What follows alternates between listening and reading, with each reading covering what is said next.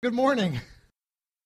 We are talking about our relationship with God and how it is that we relate to God and whether or not that is something that we think about all the time. Maybe it's something that's kind of underneath the surface. And a lot of us, we tend to operate in a relationship with God according to certain things, and we don't know what's driving the relationship. We just kind of do it out of habit.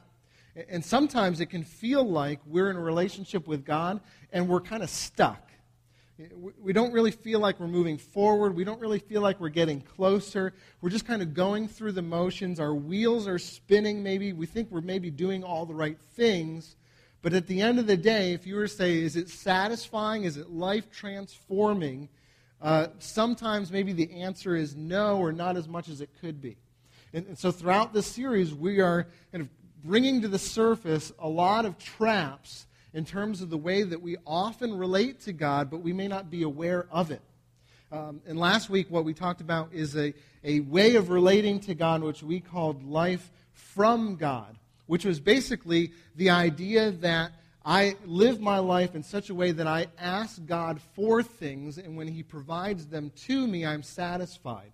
I live life from Him. He's the giver, I'm the receiver, and when He gives things to me, I receive them from Him, and we're on good terms. But what we found out is that oftentimes that mode of relating to God brings us to a place of unsatisfaction because it just ends up that we rely on the gifts that we get from God and not actually the person of God. What He can give us becomes our treasure rather than He Himself. And we end up living for those gifts. So as long as those gifts are coming our way, we're pretty happy about it. But as soon as those gifts stop, now me and God, we have a problem. We got a big thing going on. And it's all a product of a consumeristic mindset that permeates all of American culture. And we may not be aware of just how much it's infiltrated our own lives, but it has. And so that's what we talked about last week. So what we're talking about this week is actually, if you were to swing the pendulum, if that's one side of things, just seeing a relationship with God is all about being a receiver of gifts that God can give you. What happens if you swing the pendulum the entire opposite way and say, I'm only going to live my life for God. I'm not looking to see what He can give to me. I'm looking to only see what I can give back to Him. I live my life for Him. Isn't that a better way to live life? And I'll start it kind of this way.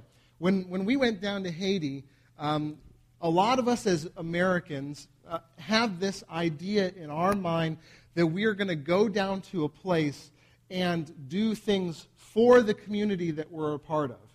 And so we get on an airplane and we get all set, and we get all our support together, we get all our gear and all of our stuff. And a lot like the guy in the video, we think we're going to go down there and just knock stuff out, like as if they can't do things for themselves. We're going to be the heroes. We're going to show up on the ground with all of our American kind of can-doism, and we're just going to do everything for these guys, and boy, aren't they going to be grateful by the time we leave that we showed up and did all this stuff for them. And it's interesting because what you find out when you go down to Haiti, they're much harder workers than we are. And they do things better than we do. And they know their community better than we do. And they know their children better than we do. And they actually have their hand on the pulse of what God is all about. And what He's up to in their world better than we do. And so when we go in with a mindset that we're going to do something for them, about midweek we get corrected in that mindset and we start going, wait a second, I'm actually here to do stuff with them. And I didn't realize it before. And I need to readjust the way that I've been thinking about this whole thing because I've been here for them. And all of a sudden when I get on the plane to go home, I feel like I've had an experience with them and I've gained just as much as I've given to them. And sometimes the reason that I do that kind of on the front end is because oftentimes we can live our life thinking that we're living it for God when God Himself is kind of going, I'm not really asking you to live life for me. All I'm asking is that you would live life with me And if you did, things might change a little bit. And so I know this is going on as soon as I kind of mentioned this style of thinking, because a lot of us in the church will then think in our minds, wait a second, time out here, hold on. I thought it was all about living life for God. Like, isn't that better than living life from Him? I mean, isn't the goal not to live in such a consumeristic way that we're just expecting God to shower us with stuff? Like, if I move to kind of away from living life for God and from Him and start to live life for Him, isn't that a better way to live my life? Isn't that what the church kind of teaches and models and hopes to get from people, is that they would kind of get off their rear ends and into the game and start serving God and living for Him and doing stuff for Him? Isn't that the goal? Not the way that I've framed it, obviously, right? Well, the answer is yes and no. See, all of these things that we've been talking about through this whole series, they're twists on what we've actually been created in a way to relate to God in. And so if we try to live any of these things that we've been talking about the last 4 weeks, to live life over Him or under Him, from Him or for Him, then we end up replacing a relationship with God with something inferior to it. And many of us have settled for those inferior things. And that's the reason that we're trying to debunk all of these things and talk about what life with God could look like. Because when we end up exchanging those things, I promise you, you will end up in a relationship with God disappointed, frustrated, doubtful, any other kind of negative words or terms you could possibly think of, even in shame, because you don't see a relationship with God rightly from the way that He sees it. And it's often our mindset that we are quick to exchange a life with God for all these other things. And it works the same way with life for God. And it works so well in the church that pastors tend to be the ones who often fall into this trap more than any other people. Because we pastors are the ones who work for God, right? I mean, it's in the job description. It's part of the package. When you sign up for it, you are by nature working for God. And it is a weekly, if not daily, struggle. I'm just being totally honest with you as your pastor and leader, not to view daily life as being in a work relationship with God. And I know that if it's an issue for me, sometimes it can come out in the way that I teach, and inadvertently it can make its way into your life, and you can start to pick up the idea that what God most wants from you is to work for Him and not live life with Him. And this is a disaster every time. It will actually lead you to a great amount of frustration, and as we've been talking through this whole series, it will fail to give you any sense of real control or mitigate any fear that you've got going on in your life. But if you start to live your life with God, if you get that part right, then the rest actually follows from a right motivation. But here's the scary part. We can actually live our lives for God and never actually know God. Did you know that that's possible? You can live your entire life thinking in your mind that you are doing the right things, living the right way, doing everything that you can for God. You can be the best church attender, small group attendance person, serving your guts out in every area of ministry, and yet be disconnected from God. And Jesus Himself actually talks about that in Matthew 7. He mentions this, which is probably one of the most frightening verses in the entire Bible. But He says this: "Many will say to me on that day being the day when He returns to take for Himself His church, His people, 'Lord, Lord, did we not prophesy in Your name, and in Your name drive out demons and perform many miracles?'" In other words, God, didn't we do stuff for You? I mean, look at the list. Look at all the demons we knocked out. I mean, they are gone, right? all the miracles we performed, all the things that we did, all the lives that we changed, all the people that we fed, all the service that we did. Look at my list, God. And you think, maybe Jesus is impressed with that. I don't know. But then you see the next verse, and it says, then I will tell them plainly, I never knew you. Away from me, you evildoers. Frightening, isn't it? That you can actually live your entire life thinking that you and God are on good terms, only to discover that you ever actually knew Him relationally. Yet how often in our lives do we, when we're kind of presented with the choice of doing something where we actually push away work and live a bit of life with God, or choosing to do something for Him where we feel like we're being useful or active, and we choose the latter rather than the former.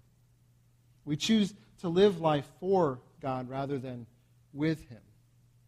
There's something seriously messed up with the way that we value the things that we do and what actually brings life to us and motivates us to live more relationally with God.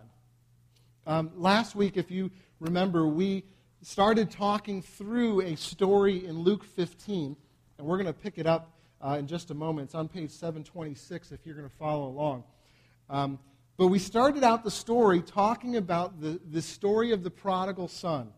And I mentioned last week that we have titled that story, the story of the prodigal son, singular, but that it's actually inaccurate because there are two sons in the story. But oftentimes we read the story as if it's the first, the younger son, that has the issue, and the older son, the one that's done everything right, he's got his act together, and he's living life fine. It's all about the problems of the younger son and God forgiving him for those things. But what we actually learn when we read the story is that there are two sons that need an adjustment. And the older one, the one that's obedient, the one that never rebelled against his father, he's just in need of forgiveness and grace as the younger one. But we rarely give attention to that son.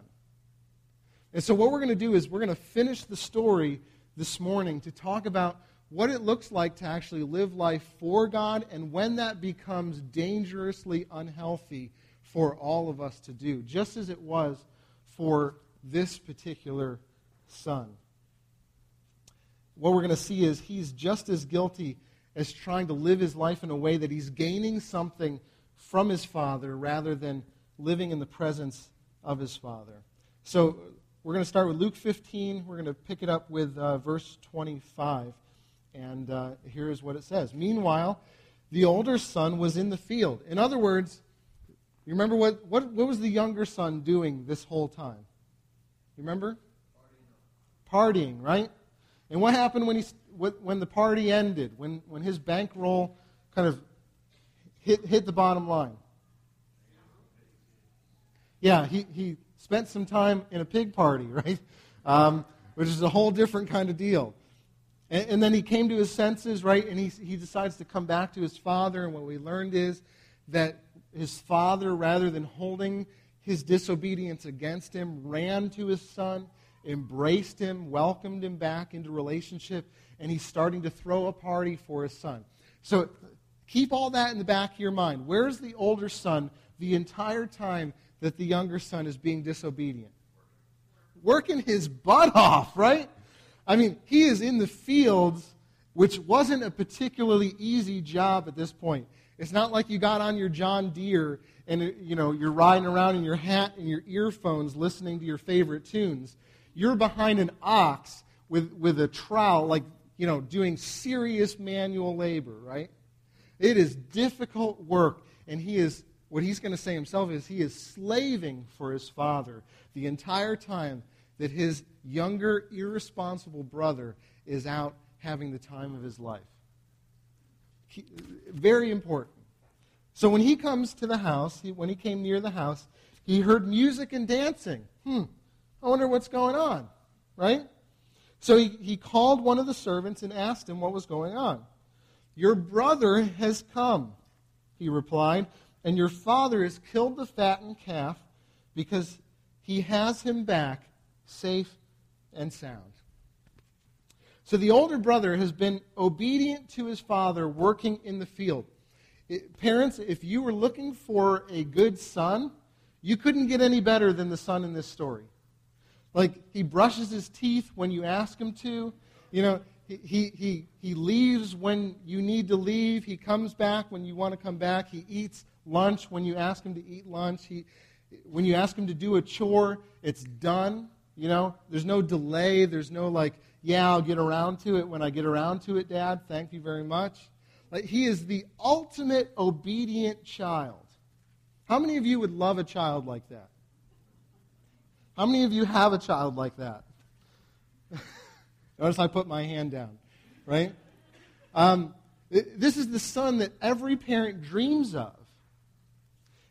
And yet, you think, okay, if he's coming back and he finds out that his estranged brother, who everyone thought was dead, is back, and they're throwing a party in his honor, how should this older son, who has been obedient the entire time, how should he respond?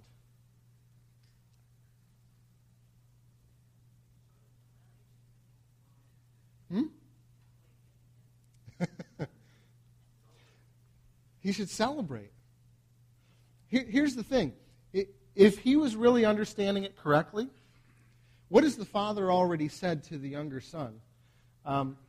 I value you, is what he said, essentially, right? You were dead and you're now alive, and no matter what you've done, I now accept you back into my life because what I really was after was you, and not anything that you could give me in return. So if that's the father's perspective, that all he really wants is to be in relationship with his two sons, what should the response of the older son be? Exactly the same as his father, right? If he really understood that what was most important was living life with his father and not living life for his father, then he would have absolutely no reason not to accept and welcome his son and party it up just like his father was doing. Because here's the great thing. The older son never knew what it was like to be disconnected from his father. He had what he needed the entire time. He had a relationship with his father. And so when the younger son comes back and gets back into relationship with his father, who he's been enjoying the entire time, the response should be, welcome back. You've been gone a long time. Here's what you've been missing. It's great that you're back here because this is where you belong. You are part of our family. Same way that his father responds to the younger son. See, if the whole point of life is to live life closer in relationship with God, then shouldn't we be thrilled when those who are less deserving of God's grace find it and accept it for their own? Shouldn't those of us that have experienced kind of what God has actually done for us in Christ be so grateful when other people in our lives come to understand it and recognize it for themselves and accept it apart from what they've done? Yet, do you know that Jesus spent most of his time with people that didn't deserve the grace that he poured out on them? And it was those people who lived their lives well, those people that followed the rules, those people that lived according to the law of God, that were most resentful of Jesus and the people that he spent time with. And yet, if you look at churches, we tend to attract the people that want to live most obediently and repel those who are most in need of grace. Did you ever notice that? Those people who have been through the ringer of life and have continually, time after time after time, chosen destructive paths for their own life and are now reaping the benefits of their decisions, those are the ones that keep furthest away from the church and its activity. Did you know that? It's those people who are making healthy decisions for themselves and want a better life for themselves and their children that find their way through the doors of a church gathering to be in the seats like you guys are today. And yet Jesus, it was opposite. He repelled those people who were living up to a certain standard, and he drew to himself those who needed grace because they knew that they could never earn it themselves. It's interesting, isn't it? It kind of makes me wonder if we're telling the same message that Jesus did. Or if we're living the same way that Jesus did and expressing the same amount of grace to those who are undeserving as Jesus did. Because if we were, we would be attracting the same people that Jesus did. It's just something to think about. And yet the older son, he is the one that's been charged with the responsibility, in a sense, of showing the most amount of grace to his son, or to his younger brother, just as his father did. And you think, okay, if he should be working in this way, then he has no reason not to join the party. I mean, he shouldn't be standing on the sidelines. He should be engaging, right? Because he has no reason to hold anything against his younger brother if his father has already forgiven him. And yet, let's look what he does instead, right? Verse 28, the older brother became angry and refused to go in. And so his father went out and pleaded with him, but he answered his father, look.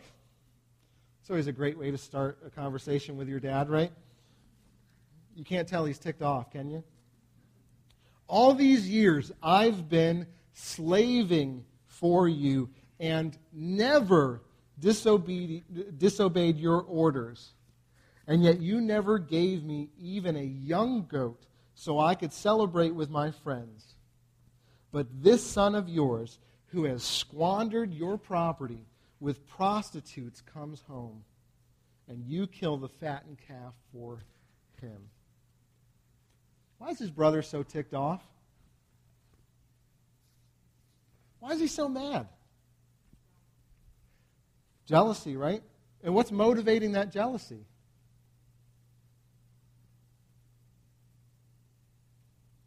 What did he think was the thing that earned his father's approval and gifts in his life?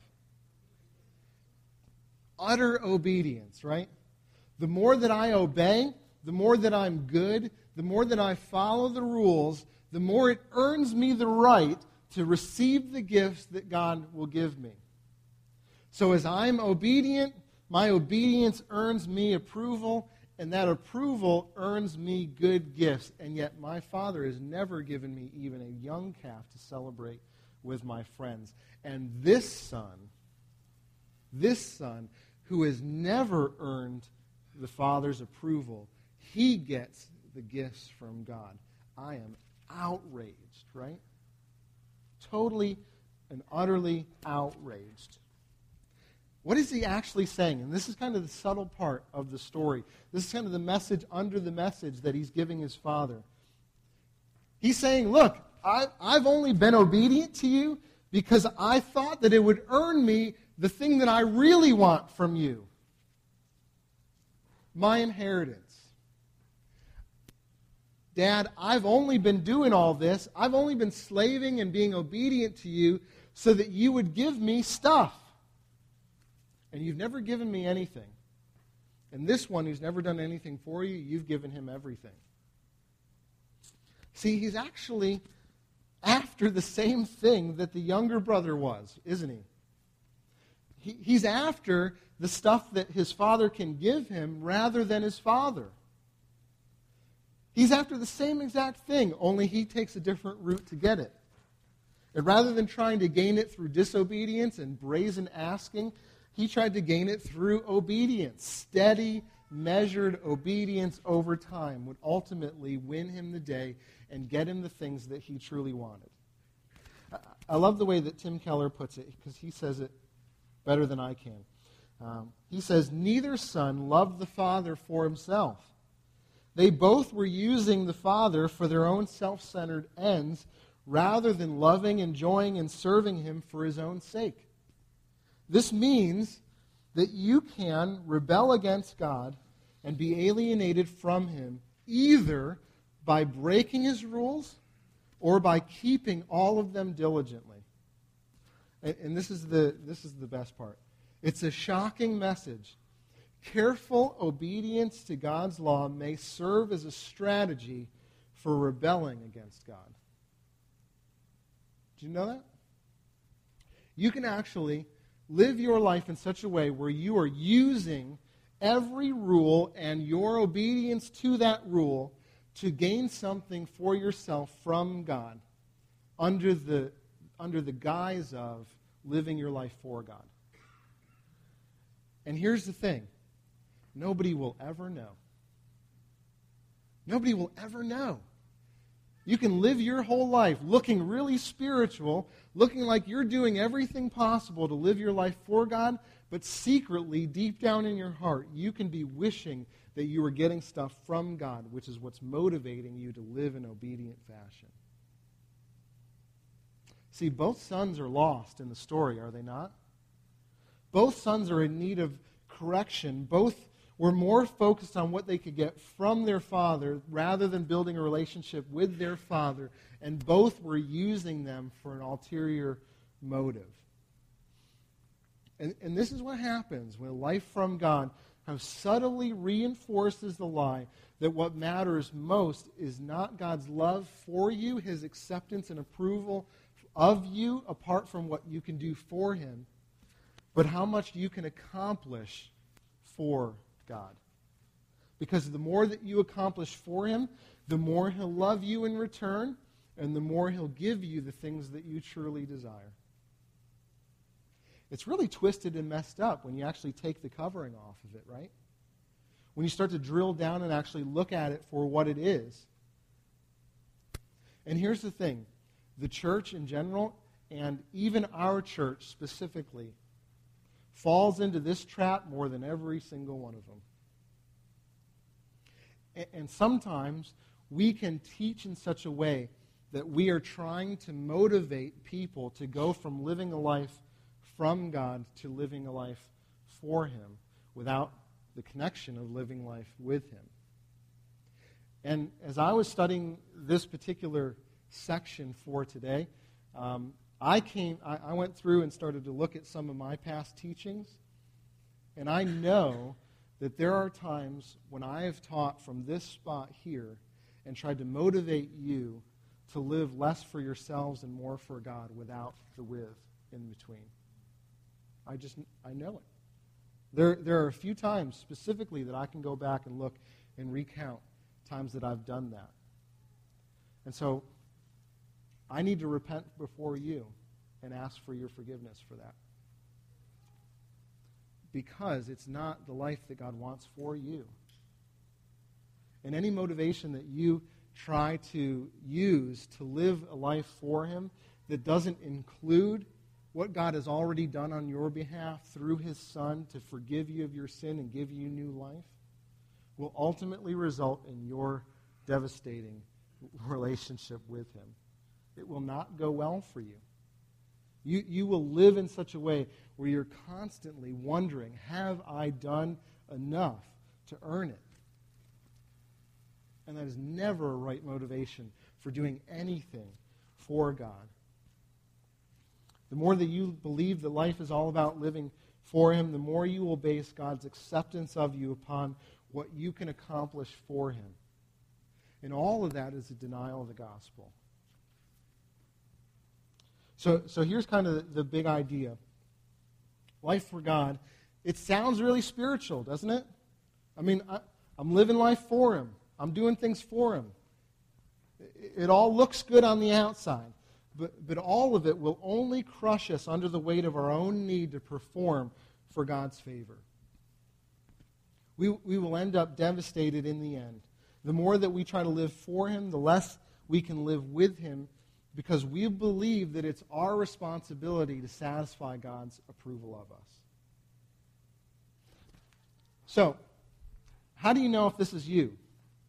I mean, unless you're kind of like highly aware that this is going on in your life, it's probably not the kind of thing that you're fully aware of in any sense. I mean, think of the brother. The older brother doesn't really realize that he's living life for his father's approval, does he? I mean, he's still kind of stuck in this place where he's actually trying to earn his father's approval to get something from him, but he's not aware that it's all happening. It's just going on for him. So what are some ways that you can actually identify whether or not this is true of you and the way that you live? And the reason that we do something like this oftentimes is not to condemn you for any action, but it's so that you can identify areas that actually are revealing your own heart so that you can deal with them by the gospel and be set free from them. But it's important for us to know some of the symptoms so that you can deal with the actual disease, right? If you don't know what to look for in terms of the symptoms, how will you ever look for a resolution? You'll just think that that's the way that life is, and you'll continue to operate that way. So here's some indications that you're falling into this kind of life for God trap. The first one is this. We're going to do 5 of these, I think. When you think about, here's the reality. All of us sin. All of us. Some of us fall into sin that is blatantly outward in appearance, and we would be able to identify that as real sin. And others of us struggle on a daily basis with things like hate or doubt or judgment of other people, or whatever the case might be. It may be subtle, it may be, extreme, but all of us struggle on a daily basis with this. And God has provided for us a means by which to confess and be released from sin called Jesus and His Spirit that lives within us. But knowing all that, okay, when you fall into sin, and I know that it happens for each one of you because I know that you're human beings, just as I am, when you sin, if I were to ask you the question, what does God see in you? How does He view you at the moment of your sin? What does He see in you at the moment you're committing a particular sin? If the first answer that comes to your mind is disappointed, then you probably live a life for God and not with Him. Because if life is all about being good and kind of stacking the deck in your favor to earn approval of God, then every step off the path is kind of knocking that deck down, and we will look at God and we'll say, you're probably disappointed with me at this moment. When the reality is that God loves you in every single moment. Did you know that? And He knew every single one of your sins before you commit them. And He was willing still to go to the cross and to die for those sins, even though He knew each and every one of them. So the next time that you sit down at your computer to look at pornography, know that Jesus already knew that you were going to do it and died for it anyway. The next time you're going to speak harshly to your spouse, know that Jesus knew about it and already died for it. It kind of changes things, doesn't it? And you think, well, if I really believed that, I wouldn't do it. And that's exactly the point. God loves you, and even in the midst of your sin, He is never disappointed with you. He wouldn't have gone to the cross otherwise. Did you know that? All right, the second thing is this. When you think about life, your life in particular, you often think about how you can make a difference in the world. And let me say, there's nothing wrong with wanting to make a difference in the world. But those who struggle with this life for God exclusively will continually think about how they're making an impact in the world because secretly they fear living a life of insignificance. Constantly thinking, is my life going to matter? Are people going to remember me? Is it all worth something in the end? Am I living life in such a way that it is making a significant impact in the world? We will be consumed with that question And it will pop up in our life we'll ask things like, what is God's will for my life? Am I really living rightly? And many times we'll end up jumping from place to place to place to place. We'll never actually get rooted anywhere or develop relationships deeply anywhere because we'll think, man, it's got to be better somewhere else. People that jump from like one job to another and hold like 3 jobs in 5 years tend to struggle with this. Why? Because you start to go to a job thinking that you're having an impact and you're making a difference in the world, and then you learn, man, this job is just like every other job. I mean, the job I came from was better than this job. I'm just up to my eyeballs in paperwork. Is it really making a difference in the world? And so we'll say, I got to go somewhere else where I'll actually make a difference. And so we'll start job searching, and we'll jump from one to the next, thinking that that will be the thing that satisfies us, that will be the thing that makes us feel significant in the world. And what we find is every time we jump, it's just the same as the one that we came from. Do you struggle with living a life of significance? Third is this. When you actually do accomplish something for God, you want everyone and their mother-in-law to make sure that they know, see, and acknowledge the fact that you've done something good and right for God. And so it's no longer just about doing something for God. We think, man, not only do I need to do it, but everybody's got to know about it. And it may be the most menial of tasks, but you got to make sure that somebody else acknowledges the fact that you've been such a good servant over that area. I mean, look at how humble I am, right? And if they don't, you get really angry because you think that nobody sees, that nobody acknowledges, and nobody expressed gratitude for what you've done. What about this one? When God does show favor to someone else who's been less obedient than you, it causes you to resent them and become angry with God. That's the older brother, right? I've done so much more than this little twerp, and you're giving him the blessing. And lastly, this one, and this is a problem for a lot of people, including myself. You have a hard time just resting. Just resting. Because when you do, you feel useless. Do you have a hard time coming home and just letting go of work? Do you have a hard time just like playing with your kids rather than thinking about your calendar and your to-do list and all the responsibilities that are going on in life? If you do, then chances are you think that the world actually is upheld by your effort and your good work. I'm just being totally honest with you. Here's the tragedy of all these things. If your goal is to live life for God because you subconsciously believe that your performance equals God's acceptance of you, sadly, you will never know the gracious freedom of living life for or with God and His love for you. It will be absent from your life.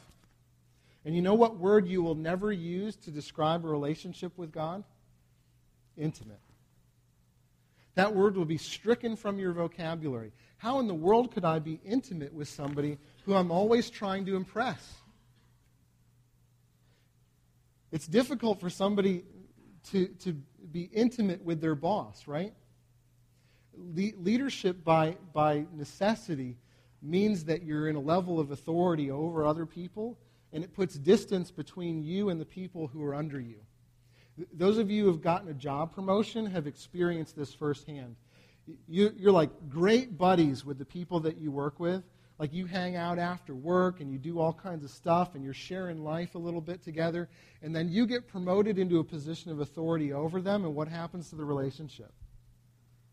It's distant. And now all of a sudden, people are having conversations at the water cooler and you're not involved in them anymore. Right? Why is that? Because it's very hard to be intimate with somebody who your job performance is tied to their approval of you. Very, very difficult. And it works the same way with God. If you see yourself as needing to earn His approval, you will always miss out on the gracious love of God in His life, in His love for you. And sadly, that's what God's intention is for you. And we can see it in the Father's intention for His Son, because He says this to him. My son, the Father said, you are always with me. In other words, you have the most valuable gift. And everything I have is yours.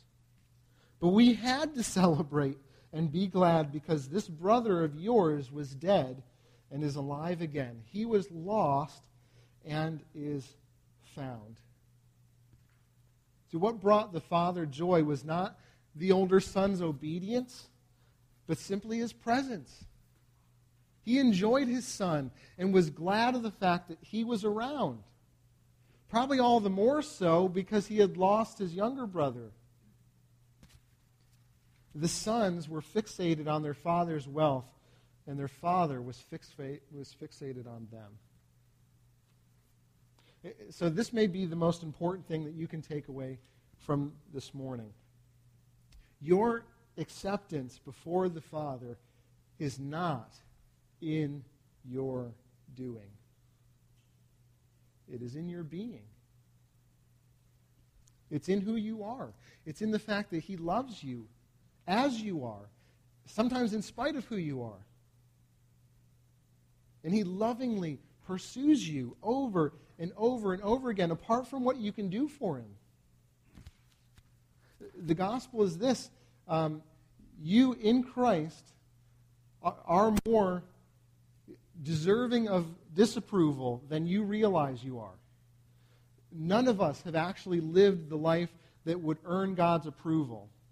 And despite our efforts to do so, all of us fall short of it, every single time. And yet in Christ, the perfect one who did live the life that only He could live to earn the approval of God, He transfers that life onto you, and you become more approved and loved and accepted than you ever thought possible. And it doesn't matter what you've done or where you've been. You don't earn that approval based on what you've done. You earn that approval based on what Christ has done on your behalf. And so here's the truth. If you feel like you're living life burdened and heavy laden and just feel like there is a weight on you all the time, Jesus said Himself, my yoke is easy, my burden is light. So if you feel like life has kind of pressed down on you, then it's not Jesus' yoke you're carrying. Because if it were, it would be easy. If it were, you would be unburdened.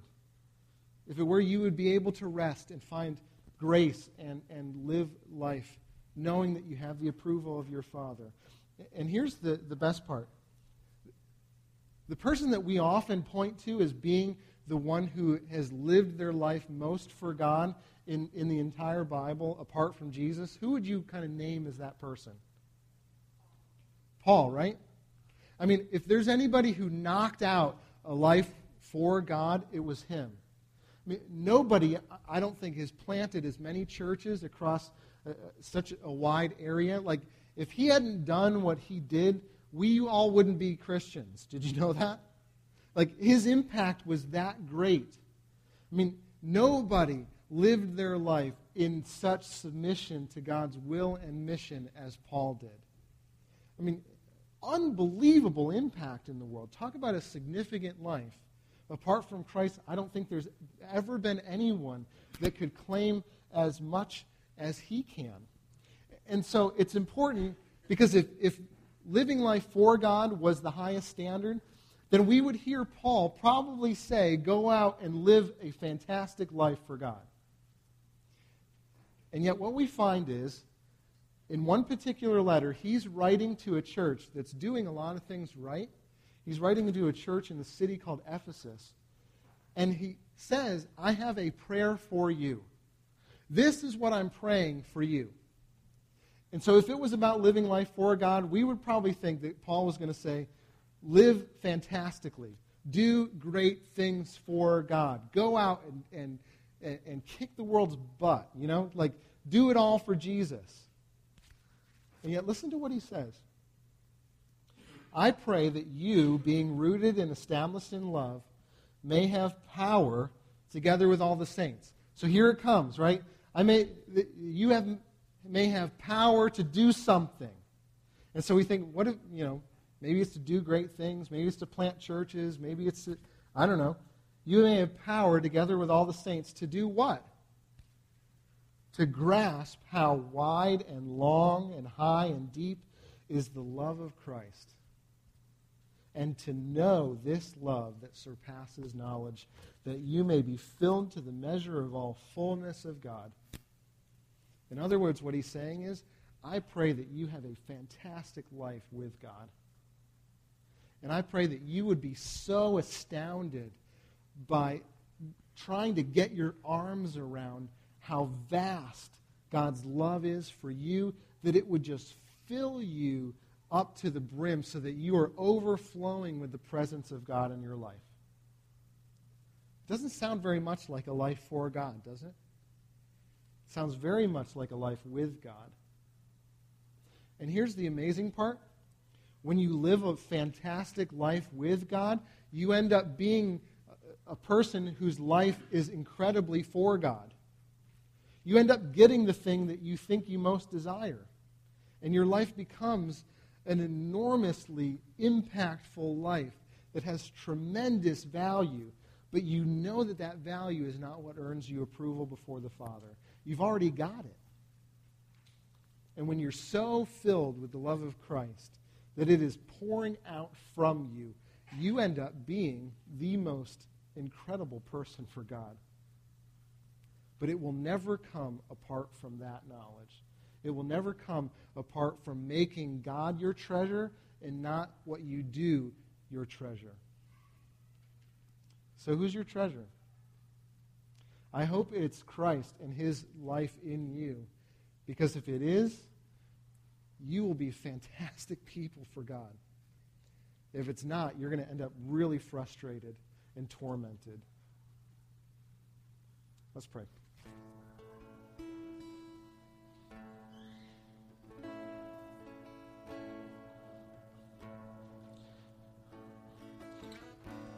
Father, I thank you, God, that you've done everything necessary to establish a relationship with us. And it's in your Son that we find life, that we find forgiveness and hope and healing. And it's not in Christ that we find a life where we get to do more and work harder. And so, God, I pray that that would be primary in our lives. And even now, as we're considering our lives and maybe digesting what you're saying to us, God, I pray that you'd make it known areas in our life where we're maybe looking to try to please you rather than being pleased with the knowledge that you've already done everything in your Son.